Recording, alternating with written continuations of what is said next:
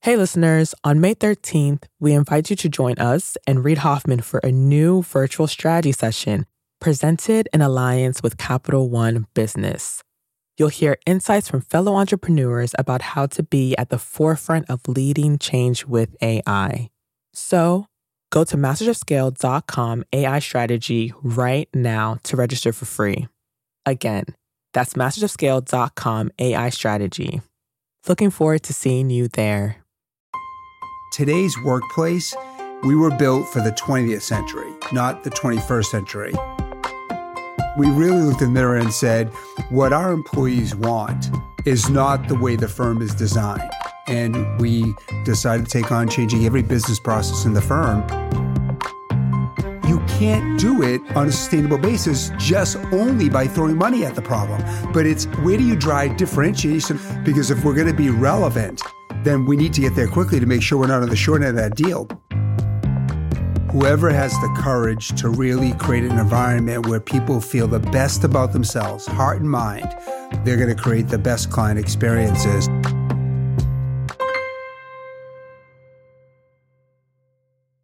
That's Tim Ryan, chair and senior partner at PwC, the global professional services firm. PwC recently announced a staggering $2.4 billion plan to create a new digital platform for employee engagement that they believe will radically redefine the workplace. I'm Bob Safian, former editor of Fast Company, founder of the Flux Group, and host of Masters of Scale Rapid Response. I wanted to talk with Tim because as the war for talent gets more competitive against the backdrop of the Great Resignation, no one has taken a bolder bet than PwC. As the patron of this unexpected effort, Tim believes that remaking the employee experience isn't a capitulation to demanding younger generations, but instead it can be a central driver of improved business results.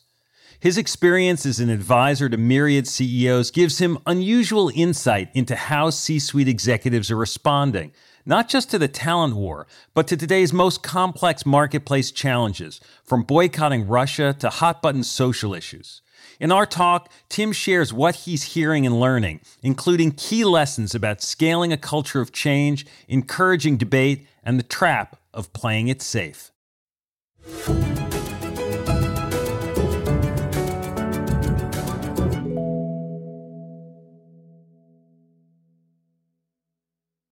We'll start the show in a moment, after a word from our premier brand partner, Capital One Business. I woke up in the middle of the night because I had this nightmare that we were front page news, that we've done the stupidest mistake of our life by making this pivot. That's Aparna Saran, Chief Marketing Officer for Capital One Business, and she's recalling a moment from her previous position at Capital One when she was heading up a team designing a new business card. We had just made the decision to go all in and sunset the prior version of the product, which was honestly the cash cow for our business. When we made that decision within a senior leadership meeting, as someone who had been on the journey to build this out for 5+ years, it was really exciting. But by the time the weekend hit, I started to feel the responsibility and the pressure. We are taking this big bet on something that I've built. Perhaps you've been there. You've made a pivotal decision, and then panic sets in. How would Aparna calm her butterflies and steer her team through this pivot? We'll find out later in the show. It's all part of the Refocus Playbook, a special series where Capital One Business highlights stories of business owners and leaders using one of Reid's theories of entrepreneurship. Today's Playbook Insight: have multiple Plan Bs.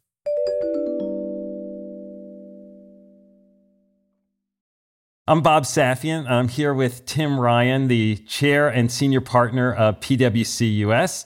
Tim, thanks for joining us. Thanks, Bob. It's great to be here today. I appreciate the time. So I'll confess that we usually don't have consultants on this program, even ones that run enormous professional service firms like PwC. But you've made some bold moves, founding CEO Action for Diversity and Inclusion in 2017, for instance, well before George Floyd's murder sparked the latest wave of corporate DEI activity, and I hope we'll get to that. The impetus for this episode, though, and the rapid response that I'm eager to learn more about is the whopping $2.4 billion investment that you recently announced that PwC is making in a platform you call MyPlus, if I have that right? That's aiming to kind of radically remake assumptions about the way we work. It's a big number, it's a big bet, and I'd love to hear more about it. So what is MyPlus? What does it do, or what will it do? So MyPlus is the complete digitization and consumerization of our employee strategy. It is treating our employees like customers, and it is bringing all choice into their hands. And it is a function of over 3 years of studying what the best employees want and what type of environment they want. The vision is that they will steer their career in their phone in their day, and it'll be digital, no different than the best consumer experiences that we have in our daily lives. So there's been a lot of talk, certainly lately, about shifting expectations in the workplace and the Great Resignation and organizations struggling to figure out what happens in person and what happens virtually and how teams engage with each other in this world. But as you alluded to, your plan for this started before the pandemic, when a lot of other organizations were thinking about this. So can you take us back to that beginning and what the impetus was for you? I'll take you back to 2019, which was when we really started to look at this in earnest. And we were studying major trends. First of all, we were looking at the declining full-time workforce in the United States, which has been declining for 15 years now because we are an aging country. We also were looking at Department of Labor statistics that showed the contract workforce increasing and the number of people who were choosing gig-type work. We also saw the needs of our clients continue to raise, and their expectations for us were raising and raising. And so we began asking ourselves the strategic question, if our ability to meet our clients' needs depends on the best talent, knowing that that talent market was both shrinking, i.e. declining full-time workforce, declining college enrollments, and then also knowing their preferences were changing, i.e. contract and gig, what changes do we need to make in the workplace? Because we fundamentally believe the better our people feel about work, the better work they're going to do with our clients. And what we're focused on is making sure we're ultra competitive and serving our clients. And if we do that, we think we're doing the right things by all of our major stakeholders. So I'm embarrassed to tell you that some of the things we were looking at in 2019 that we thought were bold back then now seem kind of price of admission. But as we were looking in 2019, we began studying in focus groups what is on the minds of our people, what would make them feel better about work. And I call it heart and mind. We then had the pandemic come in March of 2020. Like most businesses in the early part of the pandemic, we didn't know what to make of it. It was kind of all hands on deck. We put what we call the people experience kind of on the shelf, and we picked it up in earnest a little bit over a year ago. At that point, we're now knee deep in the Great Resignation, the Great Reassessment, the balance of power shifting, whatever phrase we want to use. We interviewed thousands of our people at all levels, current and former. We also talked to over 1,000 of our partners to get their feedback. We interviewed and worked with over 10 leading academic institutions who study workplace, study culture, study development, and employee engagement. And we also studied leading workplaces, the companies we admire as forward thinking. Bob, after all of that, it became very clear to us that this is not a debate about physical, virtual. This is not a debate about who has the power. This is about what people clearly want is they want more choice in their work lives. And if they get that choice, they'll perform better. And at the end of the day, after going through all of that work and all that effort, it became very clear whoever has the courage to really create an environment where people feel the best about themselves, heart and mind, they're going to create the best customer, the best client experiences. And it led us to ultimately launching MyPlus. MyPlus is about reimagining every element of the workplace, because what our people told us is they want choice around when they work. They want choice around the type of work, where they do it physically versus virtually. And they want the ability to change their mind as their lives changes. They want choice around benefits. They want choice around learning and development. They want choice around how they stay connected to their employer after they leave. And Bob, then we were honest with ourselves. We were honest because what we saw was that today's workplace is not built for choice. Like if we look at corporate America today, we were built for the 20th century, not the 21st century. Like we think we have choice, but the work hours are 9 to 5. The work week is 40 hours a week. The benefits are you can have whatever benefits you want, but as long as it's a high deductible plan, the medium deductible plan, or the low deductible plan. And we really looked in the mirror and said, what our employees want, current, former, and future, is not the way the firm is designed. And we decided that we were going to take on changing every business process in the firm to maximize choice because we believe it equates to performance. So in the beginning, like back in 2019, before the pandemic, because you alluded to sort of there were some ideas you had that maybe you changed, right? Yeah. So back then it wasn't necessarily about choice. It was about some other things, or the choices about different things. Like you knew it was about choice then, but it's different choices. We hadn't really honed in on complete choice. And so I'm smiling as I say this. We were talking about we would be bold and go with a 4-day work week. And then we had massive debates, and I'm a big believer in healthy debates around, well, if we're going to let people do a 4-day work week for flexibility, are we right to tell them what day it is? Like if you're flexible and everybody defaults to Fridays. And so we were going after elements of choice without knowing it at that point in time. And so your vision of what the MyPlus platform would do, and I realize it's not built yet. I'm going to go on that smartphone and I'm going to be able to say, I want to work whatever, X number of hours for the next 3 months, but a different number of hours for the 3 months after that. And I'll be able to sort of choose each piece of that at any time. I first want to put the anchor in the ground. We're always going to meet our clients' needs, right? Any of us who take our eyes off our customers, we run the risk of not being relevant. But what we'll do is we will create a technology platform that makes sure all of our disparate systems today, think deployment, think finance, think scheduling, think benefits, think development, they'll all first talk to one another and they'll be underneath a platform. Bob, you may say, you know what? In January, February, March, I'm good at 60 hours a week. And I'd prefer to work on companies that are private companies, traditionally smaller. And if you have them, I like to work on them in the retail space. And they put that in there. And then what it does is it matches our disparate system. It's okay, Bob, we have these 3 clients where you have the credentials today to do the work. Or better yet, you might not have the credentials, but here's 2 courses you need to invest in order for us to give you that choice, because we do have a number of clients where we have those needs. By the way, I may not want 60 hours that week, but because it's our busy season, we may say, Tim, we can't give you 30, but we can give you 40 because we need that. So it's not unbridled choice. It's business rules that match up the demand with what they need.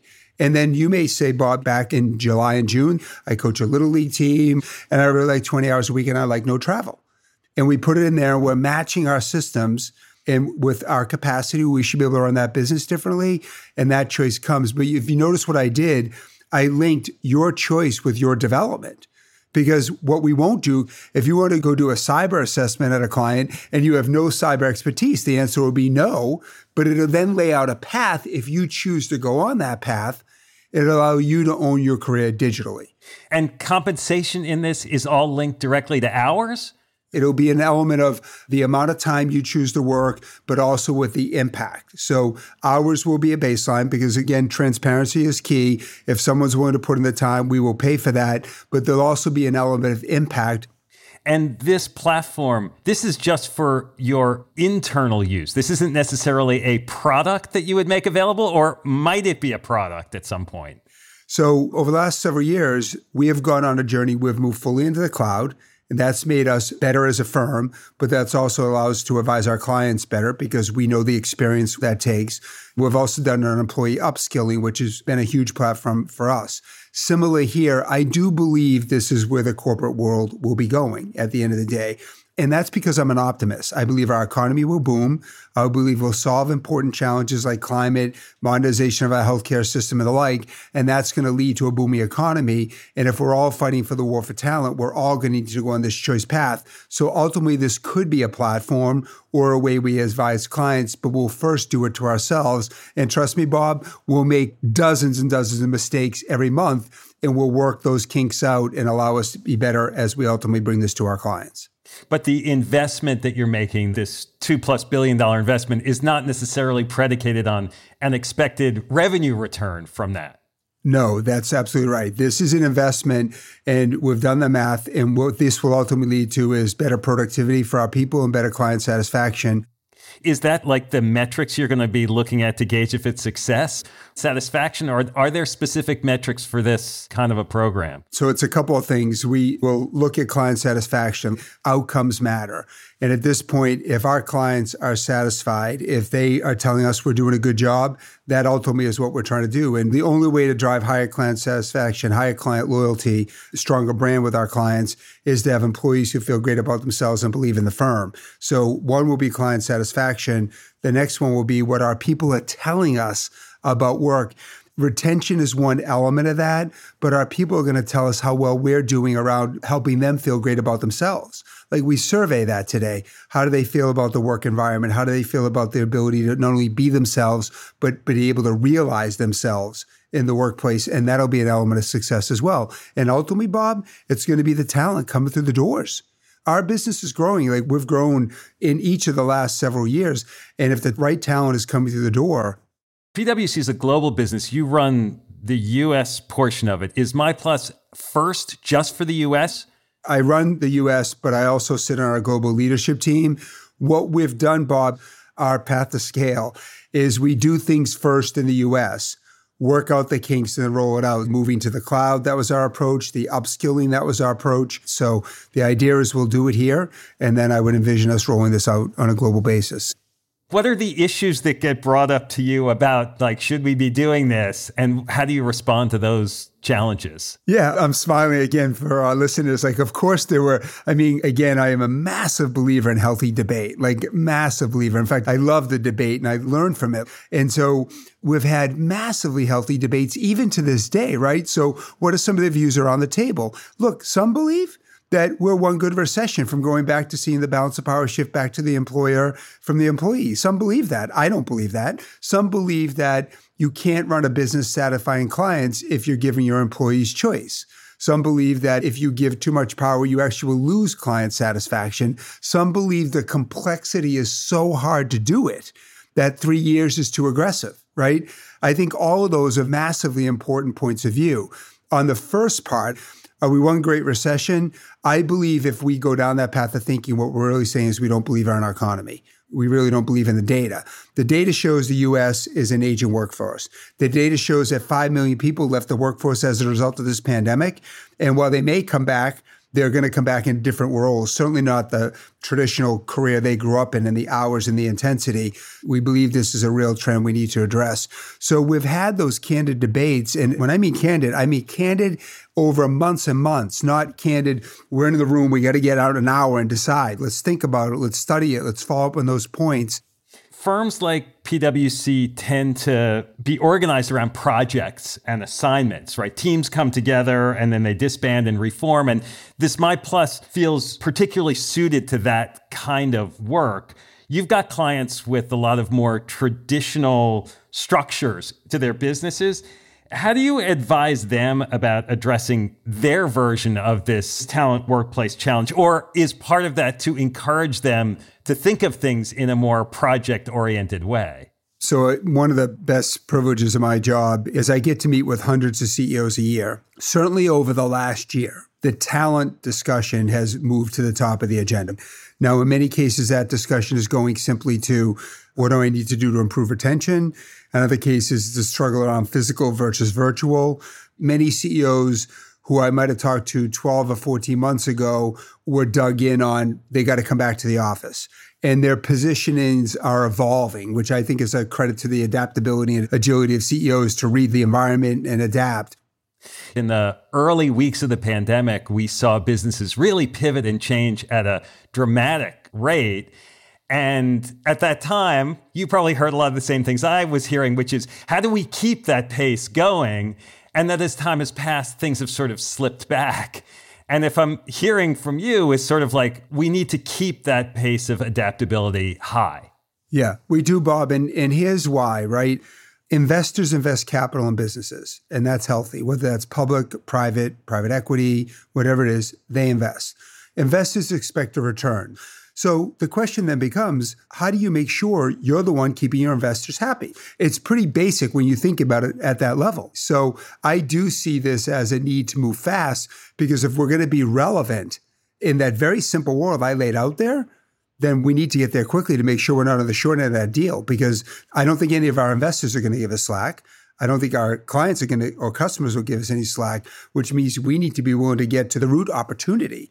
And the opportunity is differentiation. And clearly compensation is the number one thing most employees say is important, or it's certainly a top 3.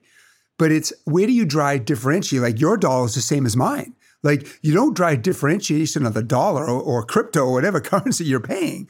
But what you do drive differentiation on is the experience and the choice. And Bob, we've seen dozens of companies in the retail space over the years create these amazing customer experiences. Like we all talk about the iconic hotels and the experience is different, right? That's what we're talking about here. Like it's new, but it's not new. Like what we're talking about is motivating, inspiring a workforce and creating business processes that allow them to be their best. And great things happen ultimately for the investor and the customers caught in between in a good way. We'll be back in a moment after a word from our premier brand partner, Capital One Business. There was panic that set in that night because I didn't want to let people down. We're back with Aparna Saran of Capital One Business. She was recalling the time she woke up in a cold sweat, terrified that the new product she had been working on might fail. So the next morning, she sat down and wrote an email. It was Sunday morning, and I said, you know what? I'm going to just share this with my peers. It was very emotional. It was sort of a cry for help. Aparna realized that if the new product didn't take off, she needed a plan B, preferably multiple plan Bs. I'm inviting them to be the thought partners so that we are mitigating as much risk as possible and we have contingency plans in place as we make this move. You write something like this and your heart is pounding, should I send this? It was a super vulnerable moment for me. But then I was I'm going to just send this. What's the worst that'll happen? It can't be worse than being on the front page of the newspaper. So she held her breath and hit send. What happened next would surprise even her. We'll hear about that later in the show. It's all part of Capital One Business's Spotlight on Business Leaders, following Reed's Refocus Playbook.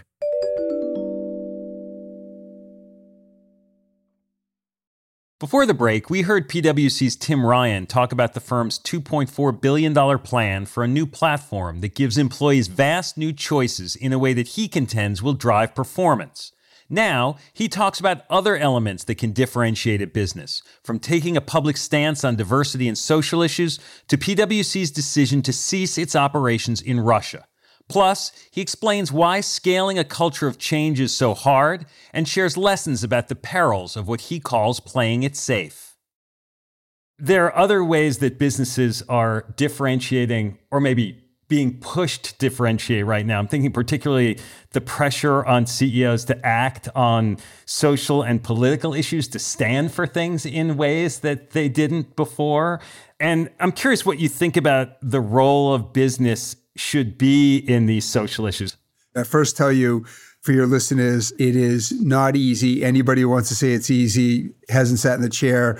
No doubt about it, the role of the CEO today is massively more challenging than the role just even 3 years ago, 5 years ago, 10 years ago. Today, when you look at the distrust in our society, look at the number of issues, people expect the CEO community to weigh in on a whole bunch of other topics. Problem is, we can't weigh in on everything because if we take the eye off the ball, we're in real trouble because we won't be fulfilling what we're supposed to be doing. For me, it ties back to what are your core values and what's important to those stakeholders, investors, customers, employees. And if something is going to affect how our people feel at work and their ability to be happy and focused on what we're trying to do, we've got to weigh in and we've got to let them know. If something is more ancillary, then we make sure we let our people know we're thinking about it. But I try not to weigh in on that. You asked about the debate around the table. When we were going through MyPlus, one of the questions was, are we being woke, giving our employees these power? And our answer was absolutely not. It has nothing to do with being woke. It's about running a better business. It's about giving our people the choice so they can go serve our clients better.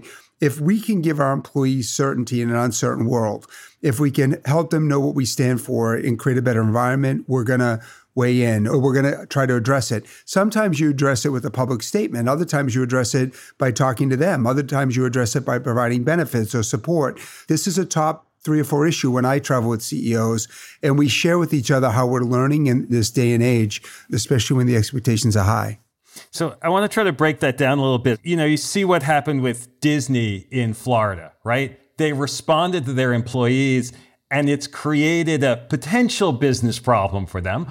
And I don't know whether when you look at that situation, is that appropriate to their values? Is it necessary? Is it actually a business opportunity, not a business risk? Or how do you calibrate those moments? So I wasn't at Disney, I wasn't involved, so it's hard for me to comment on that. But let me answer it this way. The world is short on trust at the end of the day. There's a lot of finger pointing in the world. And by the way, unfortunately, I don't see that getting any better, right? There's a wealth gap, there's a food gap, there's a water gap, there's an opportunity gap, and it leads to a lot of finger pointing and a lot of emotions. And what businesses are dealing with is they're being challenged on their trustworthiness. Do you pay your fair share of taxes?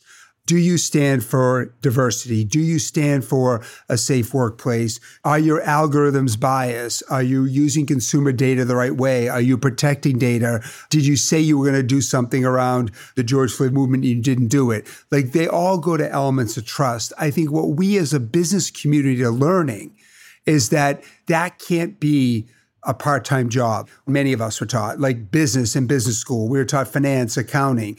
There's a whole new set of skills that we need to learn, and quickly, because everything I just rattled off are going to get harder and harder. And that's the lens, both from a management and a governance standpoint, that I think is important that we as a business community go on and try to learn. So I want to ask you about, say, Russia. PwC chose to withdraw from Russia. Was that a difficult decision? Was there a process that you use for that you also use for other kinds of things? So when Russia invaded Ukraine, our global leadership team sat down and we talked. We got feedback from our people, got feedback from our clients, got feedback from our partners, and we made the decision that we would no longer do business in Russia and we no longer have a member firm in Russia. And it is a good example of a very difficult decision. It's a good example of how we go about solving it. It's a good example of getting many, many different points of views and ultimately needing to land to make a decision. And it's a decision that, from a business point of view, it costs you money, at least in the immediate reaction, right? Yeah, it does. But it goes back to values and it goes back to how do our employees feel about themselves, right? Which, if I can, I'm going to go all the way back to 2016, if I can, if that's okay. Yeah. So people often ask me, how do we start CEO Action for Diversity and Inclusion?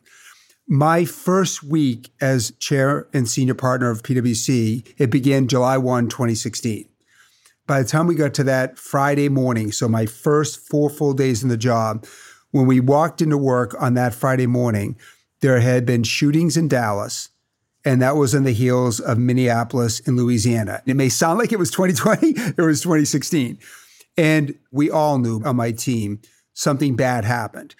We sent an email to all 50,000 people, and we said, look, we know this is unsettling, and we want to let you know we're here. Bob, it wasn't remarkable. It wasn't heroic. It was pretty basic, right? It was cookie cutter, the right thing to do. What was amazing is the hundreds and hundreds and hundreds of emails that came in, but one knocked me for a loop. It changed the leader that I've ultimately become since 2016. One person wrote, when I came to work Friday morning, the silence was deafening. And Bob, for me, first of all, I felt like garbage. That's the environment that I'm creating. But the second thing is I realized that I confused, at the time, physical attendance for heart and mind. What did that person do on that Friday for our clients? And my guess is not much. And my guess is that wasn't the only person. And so a big part of what goes through our decision-making is, what type of environment are we creating? Because I want that person to be happy. I want them to be safe, but I also want them to do great, amazing things. So 2016, that first week, shaped us. And whether it's a complicated decision like Russia or anything else, how does it affect our employee psyche? So it doesn't have to be a moral decision to be a clear business decision. Yeah, I don't think so. There's clear things that align with our values, but it's about having the discussion. I do feel, as a CEO, I'm using quotes because I'm a chair and senior partner, I do feel this tremendous responsibility to do what's in the best interest of all of our employees. Now, that's hard because everyone is different, but you try to be guided by some basic values. When you launched CEO Action, I'm sure you had a lot of hopes about what the impact was going to be. Looking back, what kind of progress did we make for the first few years? And what kind of progress have we made in the last couple of years since 2020? If I go back to CEO Action, which you mentioned was launched in June of 2017, what we saw was that notwithstanding massive progress over a 20-year period, there was still even more things that needed to be done. Like the progress paled in comparison to what was left in the journey. And notwithstanding most major companies having programs and training, what was clear, at least in my view in corporate America, was it wasn't safe to talk about this issue, the issue of race.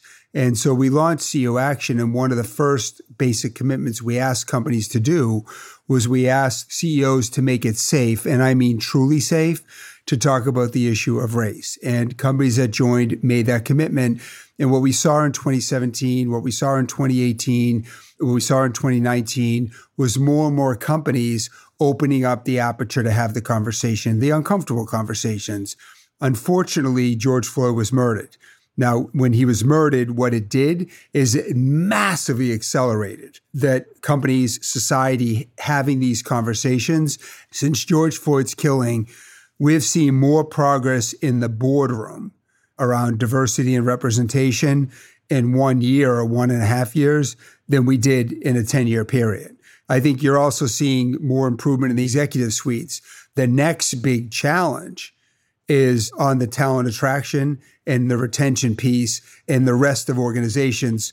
And these conversations, if I'm hearing you, I'm not sure I'm interpreting it right, but it sounds like these conversations accelerated but didn't necessarily go to new places. They've just broadened the conversations that were sort of nascent underway before. Since George Floyd's killing, companies in their own way, shape, or form are having discussions. They're talking about what it's like to be, what I learned at PwC, what it's like to be a Black person and feel safe in our office, but then walk to a softball game down Fifth Ave with a T-shirt on, not your suit, and not feel safe. I didn't know that. What it's like to be Black and teach your child to get pulled over. But what we're also learning is what it's like to be white and not know how to help. Like, I don't know how to help. Help me understand how I can help and how my actions unintentionally may cause us to take a step backwards. Bob, those discussions are happening almost everywhere. And that's encouraging, right? And I think that is a foundation to improvement. I wish it would move faster and faster, given how strongly I feel about this. But it is a foundation. Like, you can't build a house without foundation. I think that corporate America has been rapidly filling that foundation since George Floyd killing. The changes and convulsions that we've experienced over the last couple of years, it does feel like we're at an inflection point as a world on so many of these issues. As you think about how they're coming through, you think about the investments you're making at PwC, what do you feel like is at stake for PwC right now? What's at stake for us is lead. Do we lead, or do we let the complexity of what's in front of us cause us not to lead? I passionately believe the next type of skill set that will occupy the corner offices of this country's corporations and the world's corporations will be executives who can lead large groups of people on change. Like, if anything, and again, I'm an optimist. If you look at our world over the next 30 years, we're going to change and transition because of climate. We're going to go into the metaverse. We're going to go into Web 3.0. We're going to navigate workforce shortages because the world where we do business, the markets are getting older. Transition is the name of the game. Like, how we move from old to new, the past to the present, it's all going to change. We're not talking about 10. We're talking about 10,000, 20,000, 100,000 people. How do you lead them and let them know it's going to be okay? How do you lead them and let them know there's going to be something better on the other side? Why meeting the day-to-day needs of the business? That skill set is the skill set boards need to be looking for, that CEOs need to be developing. And for the listeners for this show, they're predominantly business leaders and entrepreneurs. They want to think entrepreneurially. Are there new lessons that you've gleaned over the last couple of years about how you address that challenge? I always tell people, give me an hour and I can at least begin to scratch the surface on all of my mistakes. I would say the old adage is, The risk isn't too much change. The risk is you miss the opportunity. We've seen too many of us, and we've done it at a time where you over-focus on the strategy, but it's really about just getting moving and going the opportunity. If MyPlus doesn't work, right, we're not going out of business. But if I create a culture where we're not going to take risk and lead, that can put us out of business over time. And so what I've learned is that I've got to be okay. We have to be okay with not having all the answers. Anytime you're going through change, it stinks, it's hard. And the best leaders, they shorten that down slope as quick as possible. But the alternative is a culture of playing it safe. And if you play it safe, you won't survive. Like, you may get some good short-term metrics because you can fake it for a while, but ultimately you won't survive over the long term. Well, that's great. Well, listen, thanks for doing this. It's been great. Yeah, thank you so much for the opportunity and having me here. I appreciate it very much. Thank you. And now, a final word from our brand partner, Capital One Business. Throughout the day, text messages and emails kept pouring in. Whatever you need, just let us know. We're back one more time with Aparna Saran of Capital One Business. She was telling us about a Sunday morning email she fired off in a moment of panic. Minutes later, her inbox was overflowing. And the support she found wasn't just emotional, it was practical. We talked about detailed contingency plans, and we created our go-to-market strategy. Before we are in full rollout mode, we had stage gates so that we could test and quickly learn and iterate. And within a matter of 6 months, as we were rolling things out channel by channel, those stage gates would allow us to pivot if we saw something that we didn't like. That day, Aparna learned a lesson that stayed with her. Having multiple plan Bs doesn't just expand your options, it gives you new opportunities. The best way to pivot is actually open doors for thoughtful conversations, because humility in knowing that you actually don't know everything, as well as the empathy in knowing that disruption is always drastic and abrupt, helps you go through that pivot with other people in a very different way. Capital One Business is proud to support entrepreneurs and leaders working to scale their impact, from Fortune 500s to first-time business owners. For more resources to help drive your business forward, visit CapitalOne.com/BusinessHub. That's CapitalOne.com/BusinessHub. Masters of Scale Rapid Response is a Wait What original. It's hosted by me, Bob Safian, Masters of Scale's editor-at-large. Masters of Scale host is Reid Hoffman. Our executive producers are June Cohen, Darren Triff, and Jordan McLeod. Our head of content and production is Lori Hoffman. Our producer is Marie McCoy Thompson. Scripts by Alex Morris and Tucker Legursky. Our music director is Ryan Holiday. Original music and sound design by Eduardo Rivera. Audio editing by Keith J. Nelson, Stephen Davies, Andrew Nault, and Mike Gallagher. Mixing and mastering by Aaron Bastinelli.